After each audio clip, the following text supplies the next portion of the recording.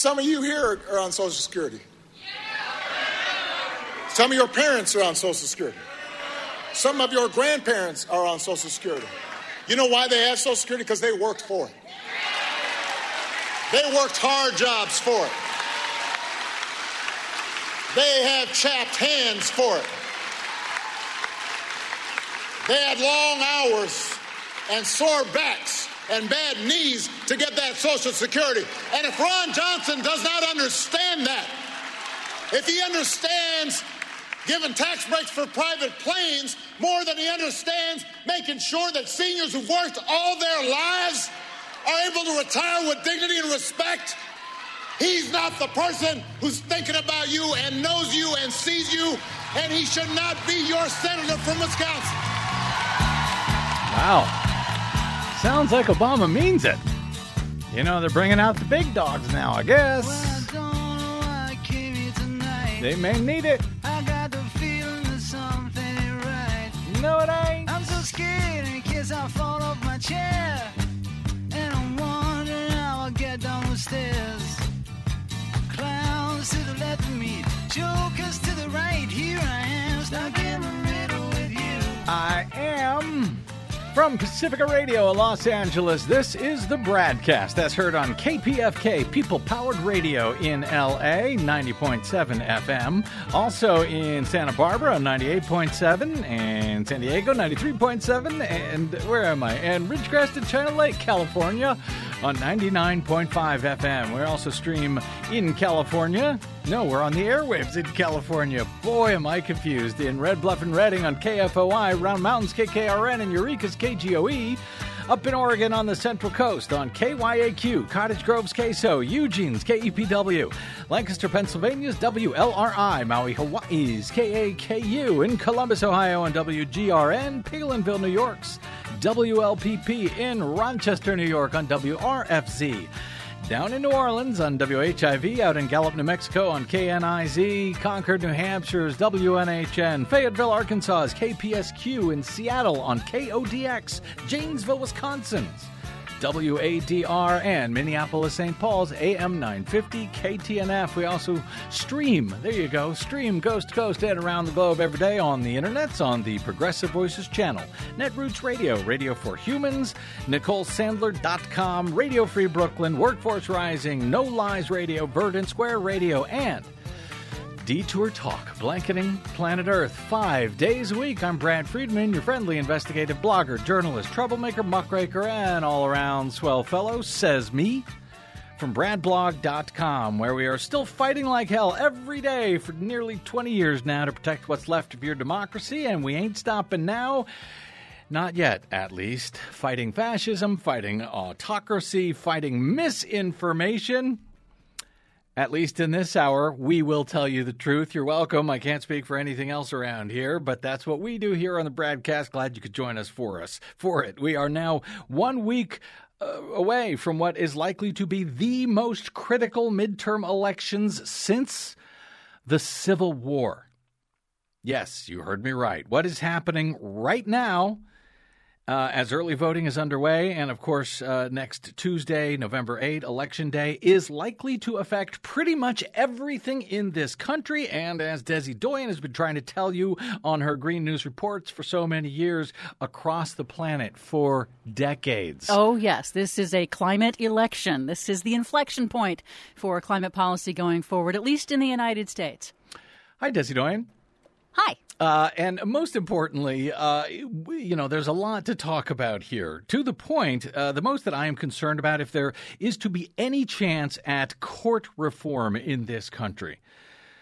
And the U.S. Supreme Court heard today, had held hearings on affirmative action when it comes to using race-based points system, race-based consideration when it comes to universities and colleges around the country. Looks like they're planning to kill that as well very soon, based on the hearing on Monday.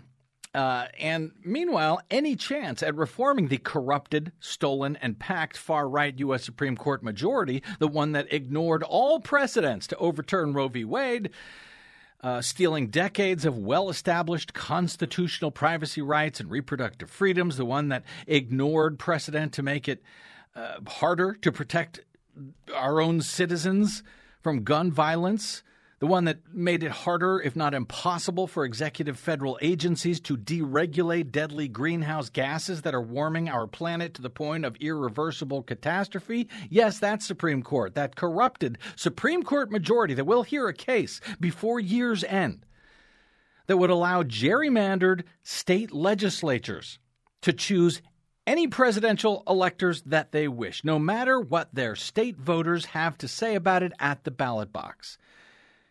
If there is to be any chance to reform that corrupted high court by expanding it, to unpack it, to uncorrupt it, and to rebalance it to reflect something that more closely represents the actual will of the American citizenry, well, the November 8 elections may well be the nation's last chance, last stop to create a situation in the House and the Senate and the White House to see such reforms. Last chance.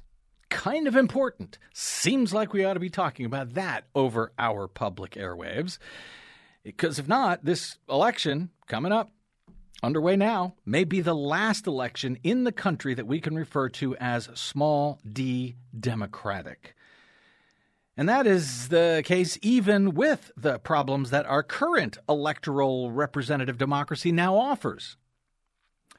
Given the candidates who are running in particular for critical positions such as governor and secretary of state around the country who have stood by Donald Trump's lies about the 2020 election and have made clear that they would not have certified the 2020 results had they been in office, had they been in charge as governor or secretary of state 2 years ago, and the corrupted Supreme Court's likelihood of, for the first time, finding majority support for this so-called independent state legislature doctrine or theory, blocking governors and secretaries of state and even state Supreme Courts and constitutions from having any say whatsoever in the way that presidents are elected in those states or members of Congress are elected in those states, leaving all of it up to only each state's legislature.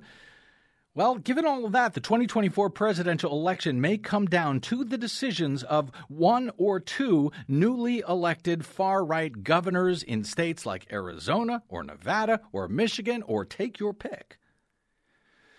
The Republican 2020 election deniers and liars are now on the ballot in all 50 states this year. Seems sort of important. Yes, even here in California.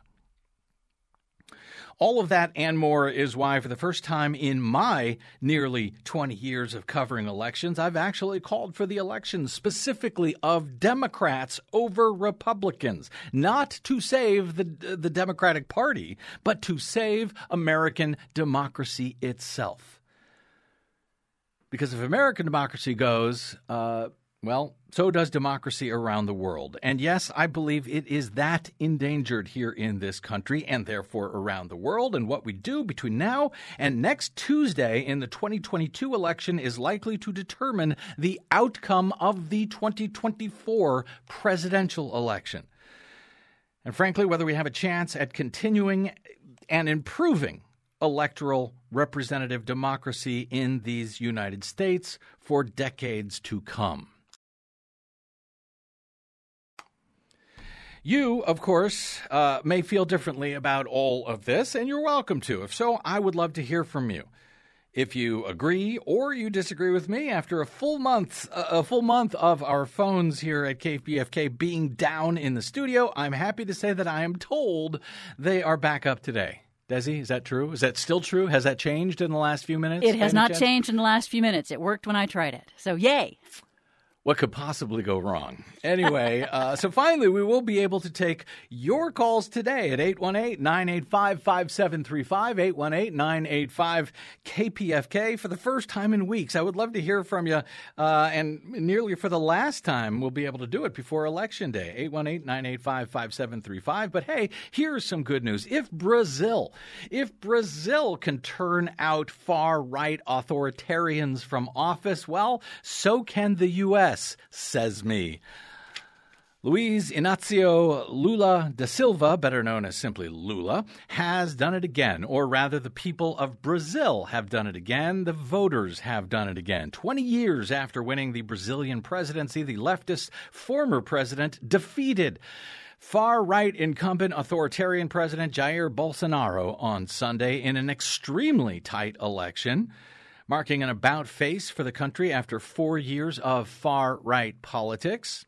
With 99.9% of the votes now tallied in the runoff, Da Silva, Lula had 50.9%, Bolsonaro had 49.1%, with the nation's election authority saying that Lula's victory was a mathematical certainty following the runoff election on Sunday. Before the vote, Bolsonaro's campaign had made repeated, unproven claims of electoral fraud if he wasn't declared the winner, raising fears that he would not accept defeat and would challenge the results if he lost. Sound familiar? But in the end, the voters had the last say. Today, the only winner is the Brazilian people, Lula said in a speech at a hotel in downtown Sao Paulo. This isn't a victory of mine or the workers' parties, he said, nor the parties that supported me in the campaign. It's the victory of a democratic movement that formed above political parties. This was the country's tightest election since its return to democracy in 1985, and the first time the sitting president failed to win re-election. The highly polarized election in Latin America's biggest economy extended a wave of recent leftist victories in the region, including Chile, Colombia, and Argentina. Yes, elections make a difference. Da Silva's inauguration is scheduled to take place on January 1. He served previously 2 terms as president from 2003 to 2010. Lula, however, inherits an extremely divided nation, with Bolsonaro's party still in control of both chambers of the nation's parliament.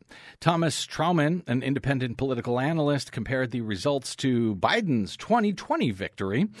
Said, quote, people are not polarized on, or not only polarized on political matters, but also have different values, identities, and opinions. Noting what's more, they don't care what the other side's values, identities, and opinions are. Well, that sounds familiar, too, but it beats the alternative of a second Bolsonaro term amid a rising tide of autocracy around the globe that I would argue, that I have argued and will continue to argue, must be pushed back. Bolsonaro's administration has been marked by incendiary speech, his testing of democratic institutions, his widely criticized handling of the COVID-19 pandemic, and the worst deforestation in the Amazon, the lungs of the nation.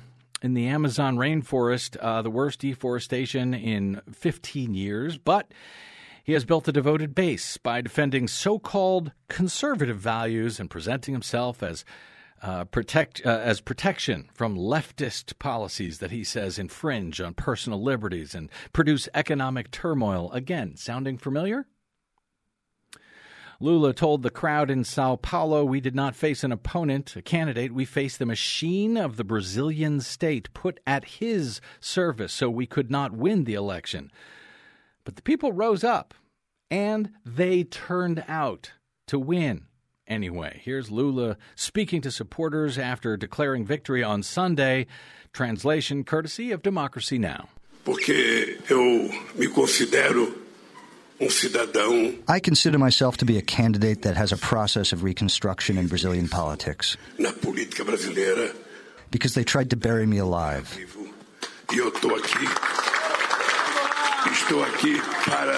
And I am here, and I'm here to govern the country from a very different situation. But with the help of the people, we will find a way out for this country, to return to being democratic, peaceful, for us to support parents, families, to build the world that Brazil needs. This is not my victory, nor of the Workers' Party, nor of the parties that supported me in the campaign. It's a victory of immense democratic movement that was more than the political parties of individual interests, of ideologies, for democracy to win. On this historic October 30th, the majority of Brazilians made it very clear that they want more and not less democracy, that they want more, not less social inclusion, that they want more and not less opportunity for all. They want more and not less respect and understanding among Brazilians. To summarize, they want more freedom, equality, fraternity in our country. Lula's victory will matter for the people of Brazil, specifically for the working people of Brazil for years to come. But as he noted, it will matter for democracy itself because, yes, elections do matter. And if it can be done in Brazil under Bolsonaro, it can be done here in the U.S., but only if we, the people, turn out to make it so. Over the past week or two, there have been a series of sort of outlier polls that the media have been obsessing on, I would say promoting, frankly, suggesting there is a red wave that is forming to swamp Democrats this year. Now, I don't know if that is true or not. We don't spend much time on the horse races themselves as much as we do on the track conditions on which those horses are running. But the corporate mainstream media sure has played up those polls as such, as if it's, pretty much all over for the Democrats, but for the crying, and that could be. And no matter what, I expect there to be many extremely close races, which by definition means they could end up going either way, completely dependent on turnout. Well, that and vote suppression. Well, that and whether or not votes are counted and counted correctly as per voter intent. Yeah, we have a lot to fight for this year, but it all begins with turnout. If you don't turn out, your voice will not be heard. I'm also not so sure I buy into the so-called conventional wisdom that bad polling numbers tend to depress turnout. Where I don't know when a candidate that I support is said to be down in the polls, frankly, it makes me want to go work harder to support them and to help get out the vote. But as always, you may feel differently about that. If so, give me a call, 818-985-5735 to tell me why. In any event, because I know many on the left have been feeling down about some of the polls that are being cherry-picked right now and promoted by the media, I think it is worth noting a major poll out today from the New York Times and Siena. Now, it was, in fact, some Times polling that has been freaking out Democrats over the past 2 weeks. Well, we'll see if today's polling gets quite as much attention from the rest of the media. But in any event, just so that you know, after all the polling and the hand-wringing and the debates and the worry over the past 2 weeks about democracy itself, well, it looks like the key U.S. Senate races and control of the upper chamber along with them are pretty much exactly where we were about 2 weeks ago. Which is to say, it is all very close. According to the Times today, control of the Senate rests on a knife's edge, according to new polls by the New York Times and Siena College, with Republican challengers in Nevada and Georgia neck and neck with Democratic Senate incumbents, and the Democratic candidate in Pennsylvania still clinging to a tenuous advantage. The brightest spots for Democrats in the 4 key states that were polled was Arizona, where Senator Mark Kelly is holding a small but steady lead over Republican challenger Blake Masters. The results indicate a deeply volatile and unpredictable Senate contest, to say the least. More people across 3 of the states surveyed said that they wanted Republicans to gain control of the Senate, but they preferred the individual Democratic candidate in their states for some reason. The polls surveyed likely voters, not just registered voters, but those considered likely to actually vote across these 4 key Senate races. Now, mind you, the way pollsters consider who is likely to vote, and more importantly, how they weight those people in their models, how many men versus how many women, Republicans versus Democrats versus independents in their models, young versus older voters.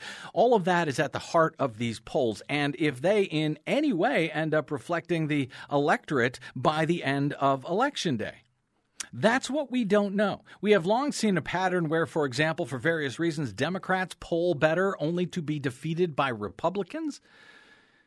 That is still very much a concern, at least of mine. But also this year, as we've discussed several times on this program with Target Smart's Tom Bonnier, there is a possibility that major pollsters are not changing their models to adequately reflect what has happened in this country since the Dobbs decision by the Supreme Court overturned Roe v. Wade. Have they changed their models to accurately reflect what Bonnier has described to us as a jaw-dropping increase in the gender gap for new registrants this year as compared to previous years, particularly midterm years? But not only a gender gap with more women signing up as new voters, but a huge increase of new women voters as compared to men following the Dobbs ruling, but also a noteworthy gap in young voters and young Democratic women signing up to vote for the first time, which may or may not be correctly reflected in the results from these major pollsters. In any event, according to the new surveys in Arizona, Georgia, Nevada, and Pennsylvania, Mark Kelly, the Democratic incumbent senator in Arizona, he holds the biggest lead of those four states, ahead of Blake Masters, the Republican, by 51 to 45% in Arizona.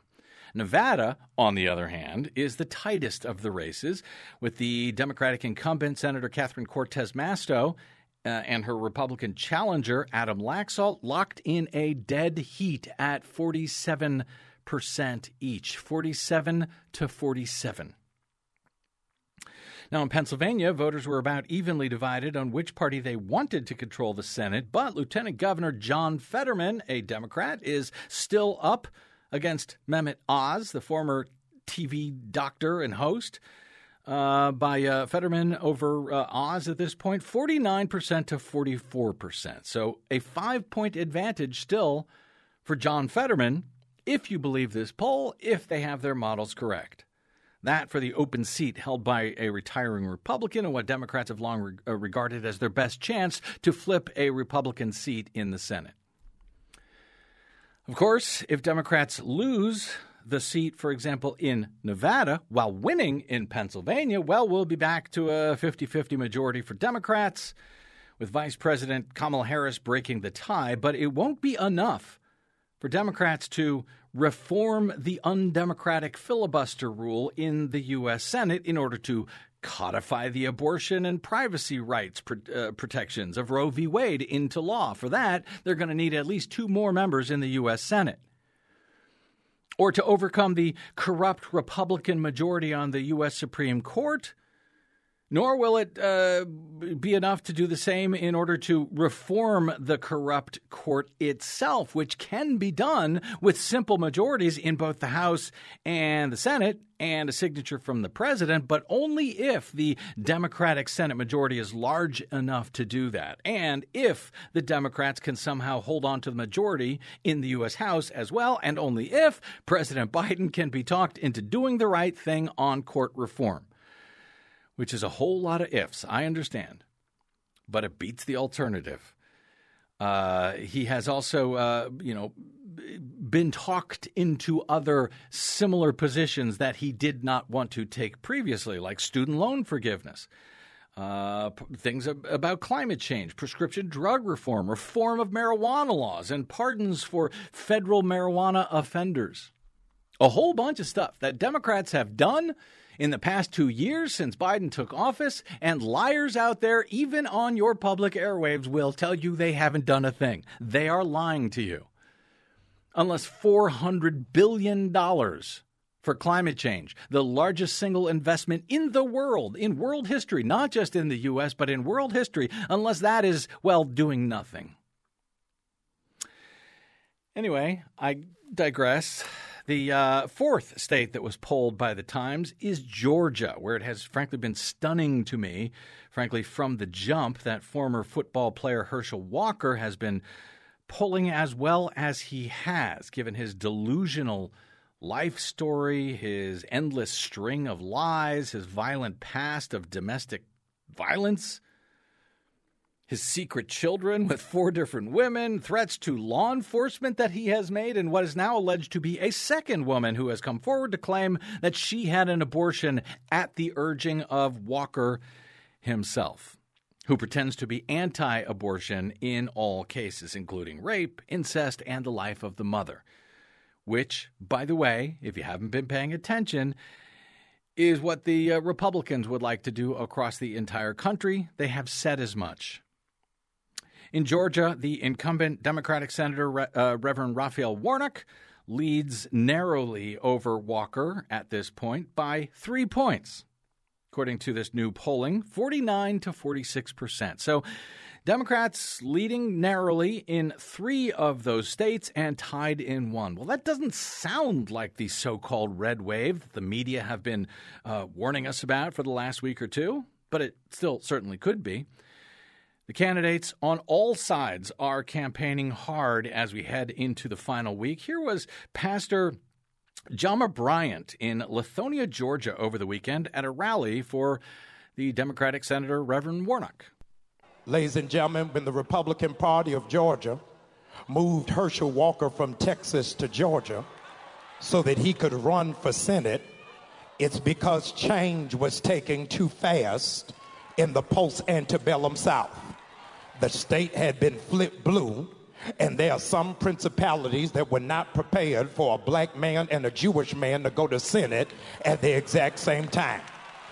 So they figured that they would delude us by picking somebody who they thought would in fact represent us better with a football than with a degree in philosophy. They thought we were so slow, that we were so stupid, that we would elect the lowest caricature of a stereotypical broken black man as opposed to somebody who is educated and erudite and focused. Y'all ain't ready for me today.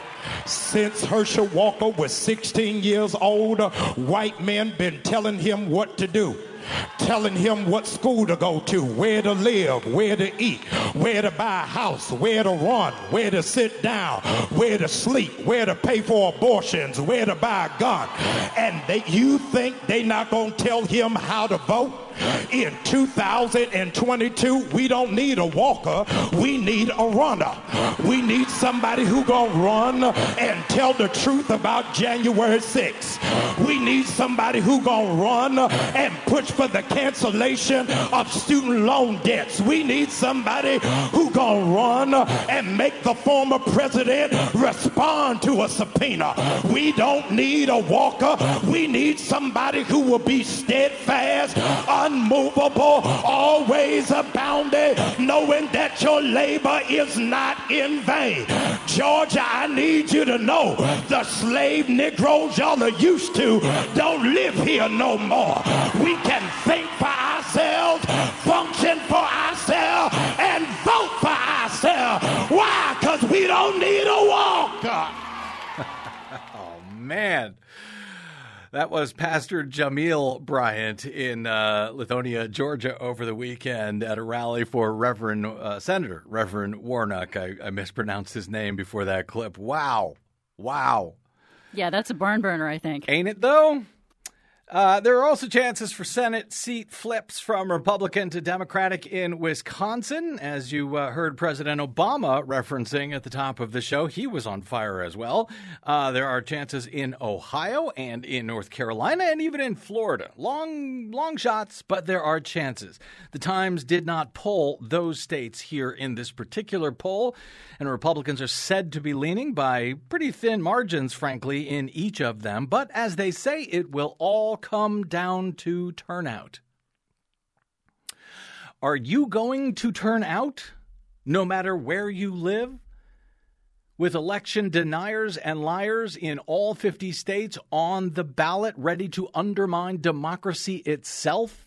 Will you get to 2024, or frankly, will you get to Wednesday of next week and wonder, you know what, maybe I made a mistake. Maybe I should have voted.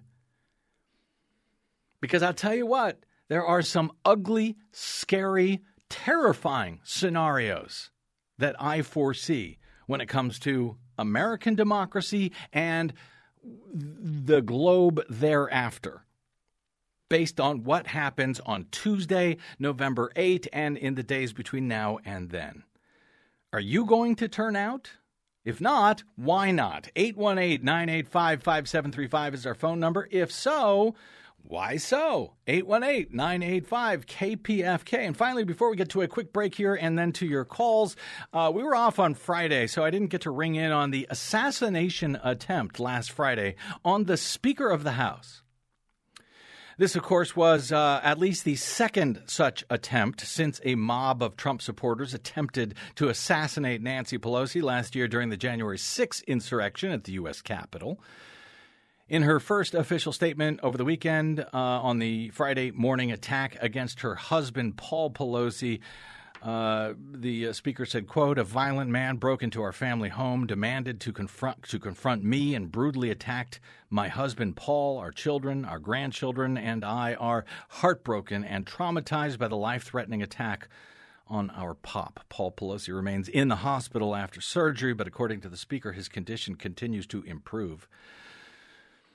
But we learned a lot about this guy over the weekend. It looks like he brought zip ties with him when he broke into the couple's San Francisco home, echoing the Capitol riot of January 6, 2021, when some of those attackers also brought zip ties with them to try to, tie up whoever they could find. Just over 1 week before the November 8 election that will determine the control of Congress, the attack was an unsettling reminder of the nation's toxic political climate right now. Threats to public officials are said to be at an all-time high, and members of Congress are being urged to reach out for additional security resources if they need it. Just weeks ago, Republicans were said to be outraged by peaceful protests outside of homes of members of the U.S. Supreme Court, demanding that Congress approve more security for them and their families, which they did. By way of contrast, many GOP elected officials and candidates actually made jokes over the weekend about an actual assassination attempt against Nancy Pelosi and the brutal attack on her husband that fractured his skull with a hammer. I will spare you those jokes. I will note that as of today, the former president, perhaps smartly, has posted no comment at all about the assault. Though during an interview that he taped on Friday, he tried to link it to crime in U.S. cities. Crime is up. That must be what happened. Well, in fact, this man, the suspect here, 42-year-old David DePape, who confronted Paul Pelosi in the family's home early on Friday, demanded to know, quote, "Where is Nancy?"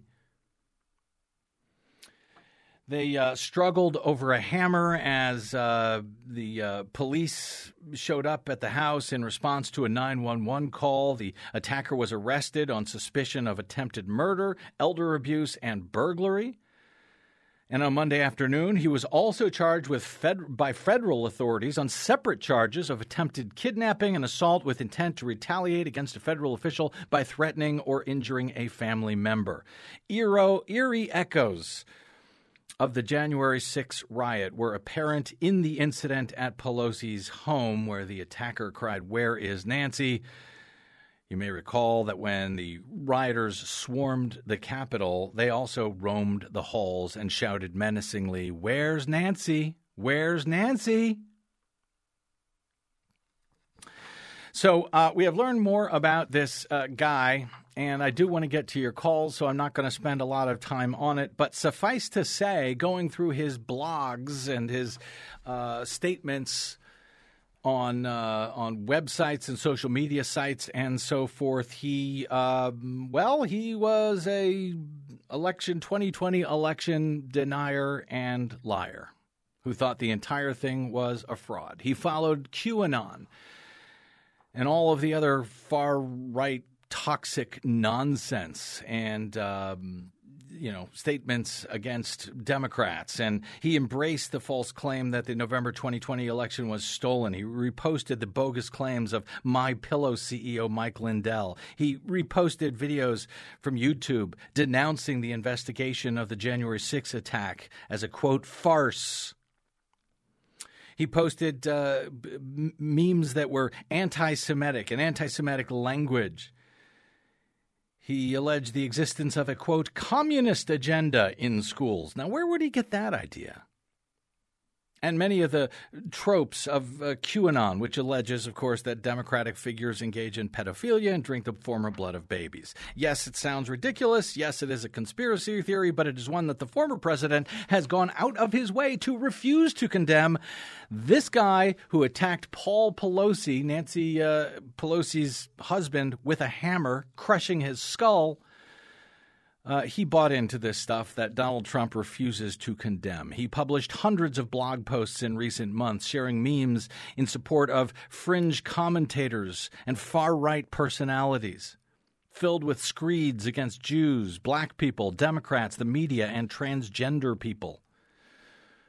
During October, he published over 100 posts, a drawing of the devil kneeling and asking a caricature of a Jewish person to teach him the arts of, quote, lying, deception, cheating, and incitement. Several contain lifelike zombified images of Bill Gates and Hillary Clinton. In the last week of September, as the Justice Department filed a motion to seeking to compel former Trump advisor Peter Navarro to return government emails, DePape blogged that any journalist saying there is no evidence of election fraud in 2020, quote, should be dragged straight out into the street and shot. Yeah, that's the guy who tried to assassinate the Speaker of the House, Nancy Pelosi. And yet, as of Monday, it seems to me that the story of an attempted assassination, an attempt on the Democratic Speaker of the House, whose husband's skull was smashed in by a hammer, has pretty much all but disappeared from the front pages, remarkably enough. Will it have any effect at all on this year's midterm elections and the Democrats' hopes of holding on to their majority there? I don't know. But you might. My phone number is 818-985-5735 if you'd like to ring in on that or anything else so far discussed, or even anything I haven't discussed. These are your public airwaves. Use them before you lose them entirely. And no, I ain't kidding about that. 818-985-5735. I'm Brad Friedman, and you're listening to the Bradcast.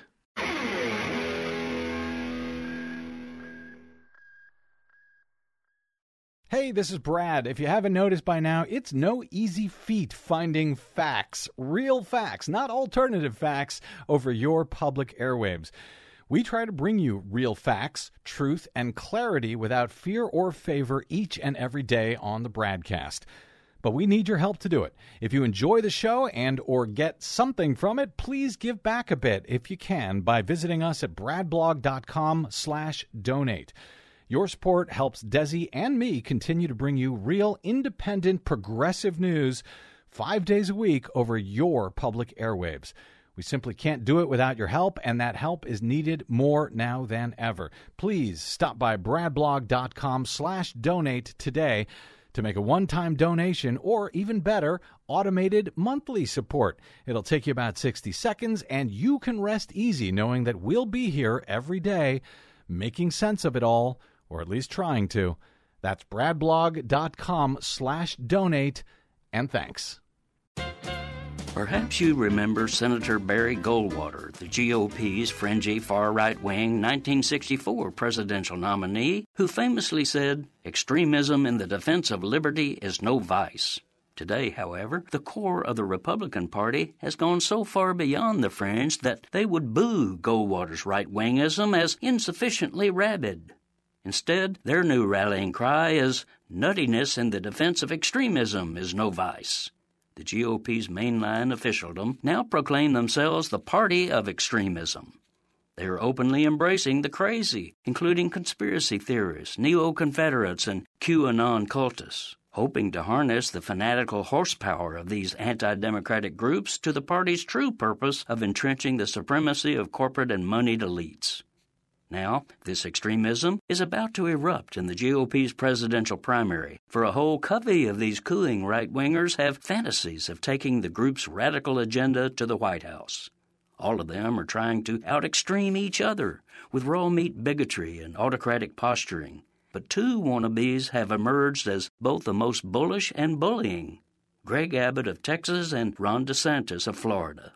For months, these big state governors have been locked in a far-right cook-off, including outlawing free speech, banning books, viciously attacking immigrants, preempting local elections and governments, and denying health care to poor people. Bear in mind that Abbott and DeSantis are not merely pontificating, posturing, and promising what they might do in the White House. As governors, they're actually practicing it right now. This is Jim Hightower saying, I don't know if Abbott and DeSantis are the worst that the GOP can do, but pay attention, for today's Republican elites intend to pull our democracy down into the plutocratic, autocratic, and theocratic maelstrom they're creating.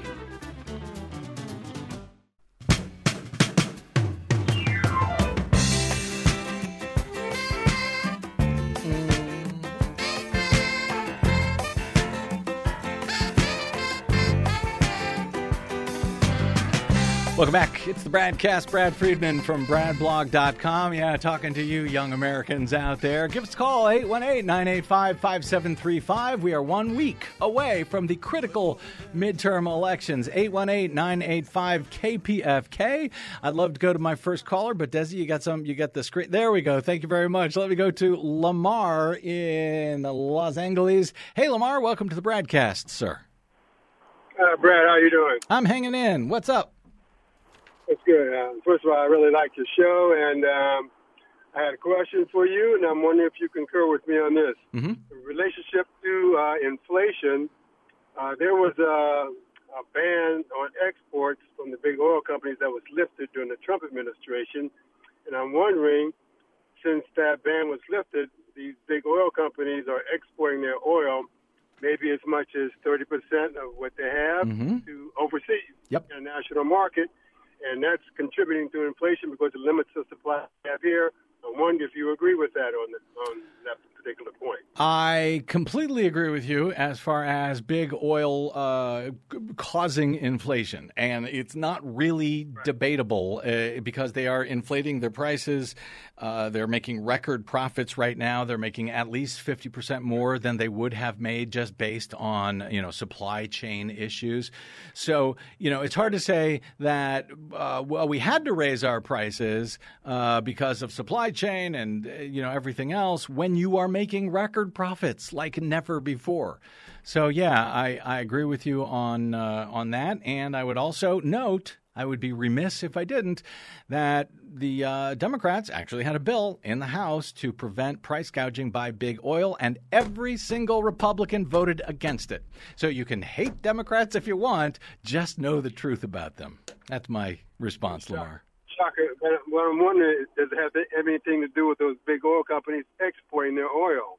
If they export the oil, that leaves less here for us, limits the supply, and so basic economics means the price is going to go up. Well, it have to do with the exporting. I gotcha. And I think that the oil market is a global market, so I'm not sure how much it affects specifically the inflation here in the U.S. versus what the big oil companies decide they wish to charge. Desi Doyen, yeah, I think that's closer to what's actually happening. Exporting crude oil means it just gets refined elsewhere, and it deprives U.S. refineries of business. However, the export of natural gas, domestically produced natural gas, that surge of liquid natural gas export terminals here in the United States has raised natural gas prices on Americans because now Americans have to compete with China and Europe and the rest of the world for U.S.-produced natural gas. So crude oil exports, not so much, but definitely natural gas has affected the price.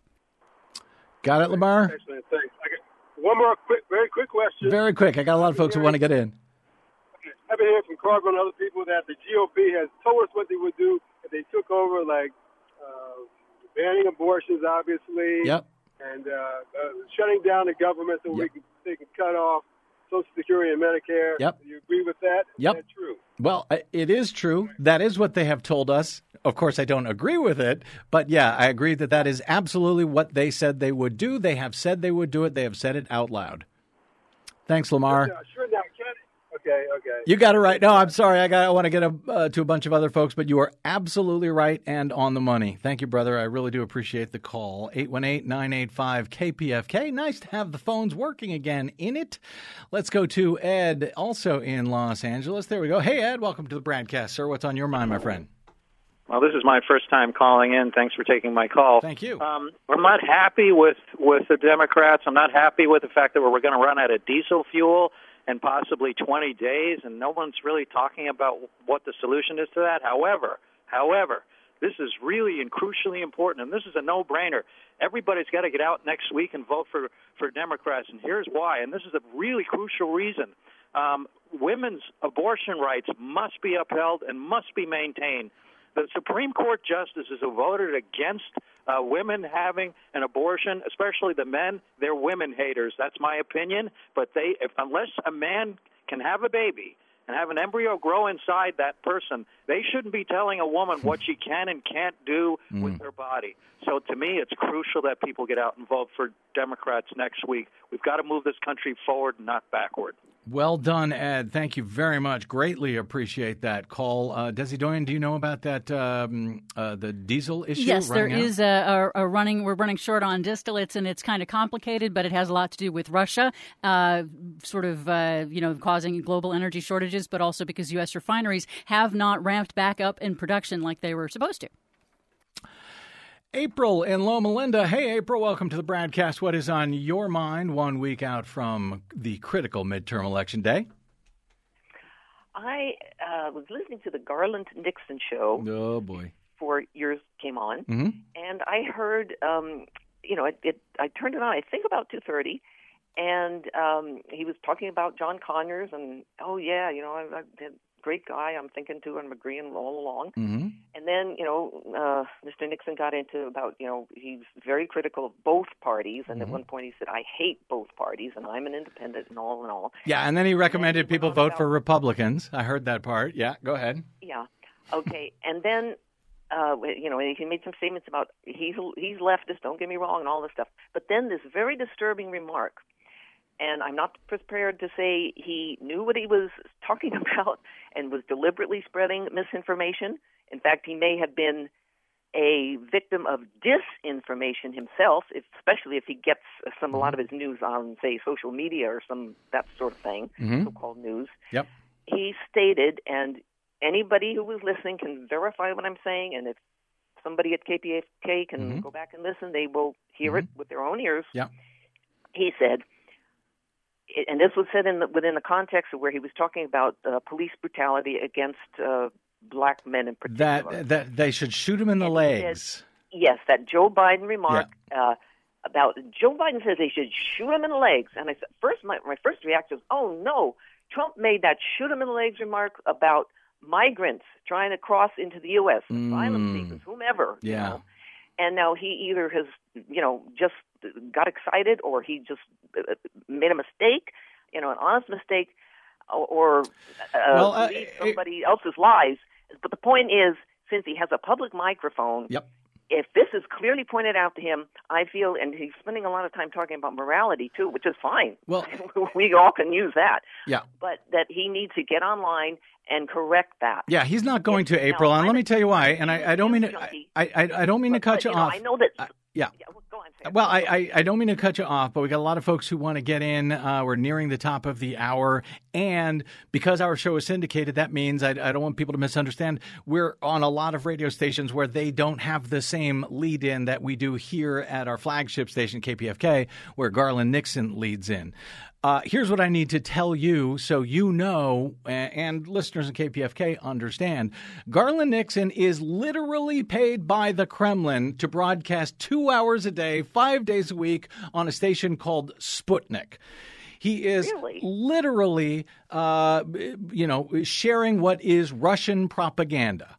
Now, I think it's infuriating that at the very least that is not clear and disclosed transparently at the top and the bottom and the middle and every few minutes on his show.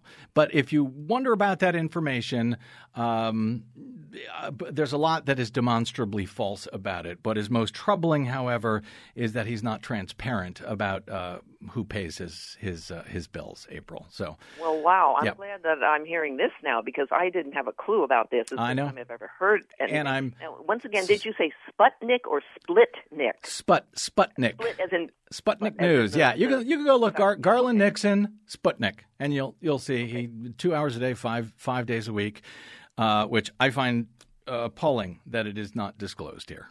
But that would explain a lot of the misinformation that you may be getting there, April. Okay, because I hope that, other people, just like they were trashing, so many people were trashing Hillary Clinton, making up all sorts of terrible lies. Yep. Now it looks like Joe Biden's going to be a victim. And, I kept thinking, there's always a possibility that, even though I'm a news junkie, somebody somewhere may have said, something that I didn't hear. I don't hear 100% of everything every public official and political leader says. I was willing to, always never be too certain myself. But okay, I'm glad I called in. Thank you for the opportunity, and I'm glad that what I just heard, a lot of other people just heard. Yep. Thank you. Thank you, April. Right. I appreciate that. Show. Thank you. 818-985-5735, 818-985-KPFK. Yeah, there is a lot of misinformation and disinformation, and a lot of it comes from people who say that they are on the left. And some of those people may be lying. Some of those people may actually believe what they are telling you. But if you can go an hour, as happened in the previous hour here at KPFK, talking about the Ukrainian war, the war on Ukraine by Russia, and deriding imperialistic powers for their violence and not condemn Russia for that, I don't know what world you're living in, man, because I'm anti-war. Just like Garland and many other folks on the left, say they are. I am against an empire attacking a sovereign nation. I was against it when it was the U.S. doing it in Iraq or any other numerous places. And I am against it when it is Russia attacking their sovereign neighbor. And no, I'm not going to go out of my way to blame other people rather than those who are actually causing the death and violence and war crimes.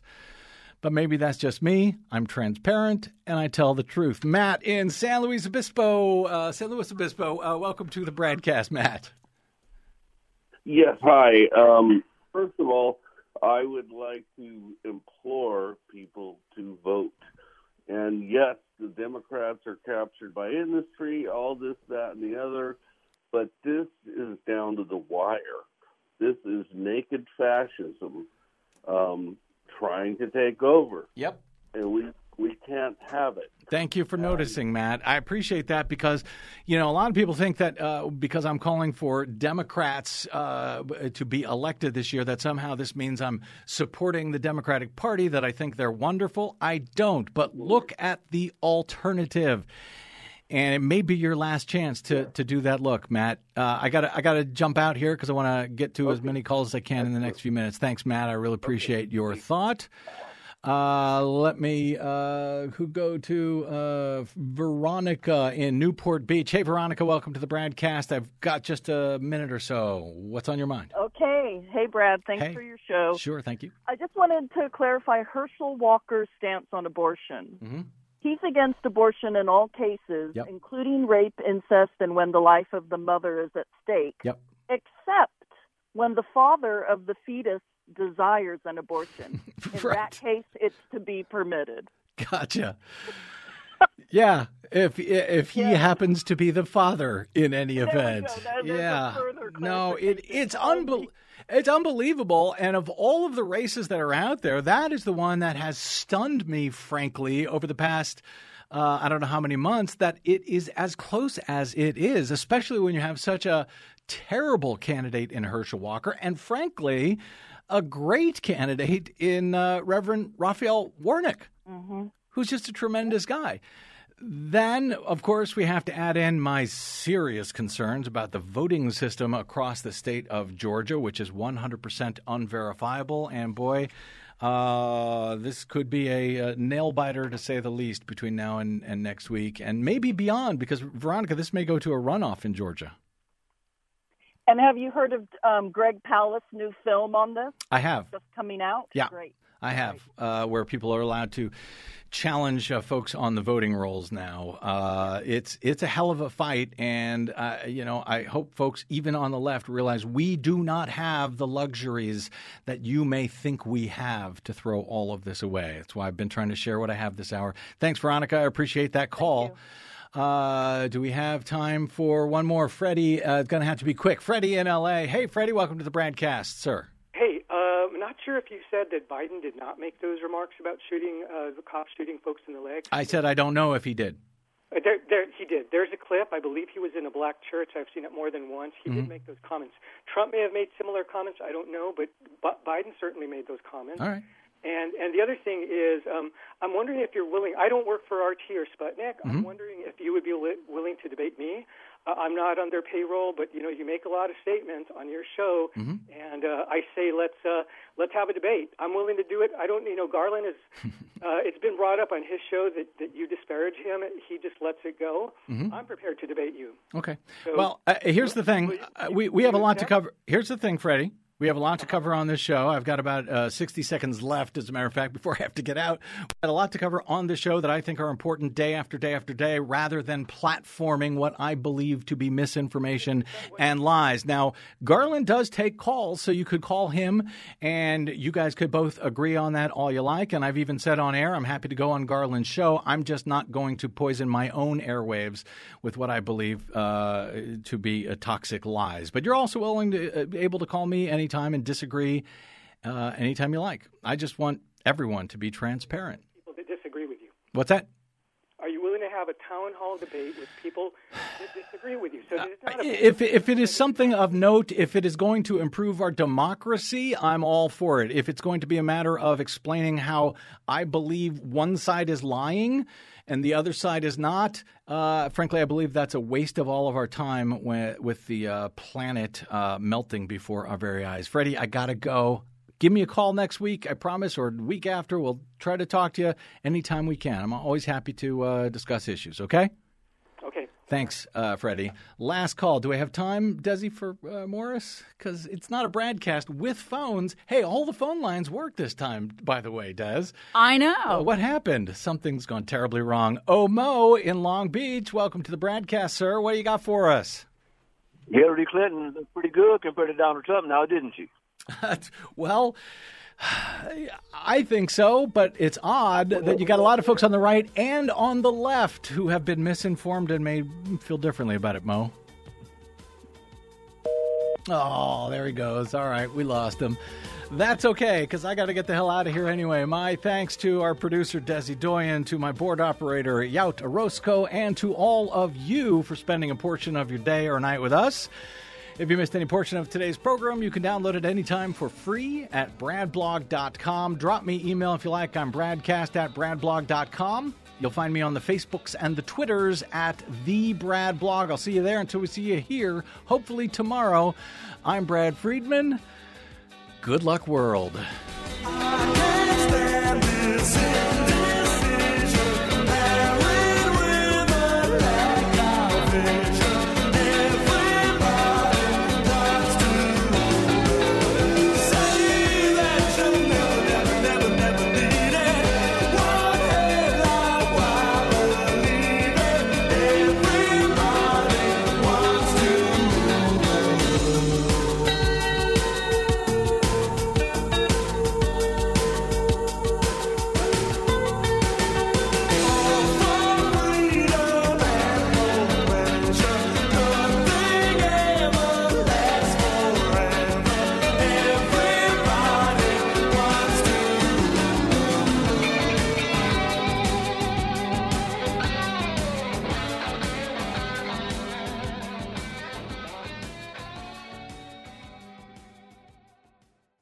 I'm Rick Smith, and this is Labor History in 2. On this day in labor history, ghosts and goblins are going door to door to gather up candy. But did you know that some of that candy is made by union workers? In Hershey, Pennsylvania, tagged the sweetest place on earth, you'll find the nation's chocolate center. It wasn't always so sweet for workers, though, who in 1937 tried to win union recognition. Then the company laid off some of the union organizers, claiming it was due to seasonal cutbacks. Outraged, 600 workers began a sit-down strike in the plant. Local dairy farmers, relying on Hershey to purchase their milk, grew increasingly angry at the strikers. They joined with workers not participating in the strike and other community members. The angry mob stormed the plant to oust the strikers. 25 strikers were severely beaten, and the sit-down strike ended. But the next year, the Hershey workers tried again to form a union. This time, time, they affiliated with the Bakery and Confectionery Workers International Union of America and established Local 464. They are not the only union members who help make Halloween sweet.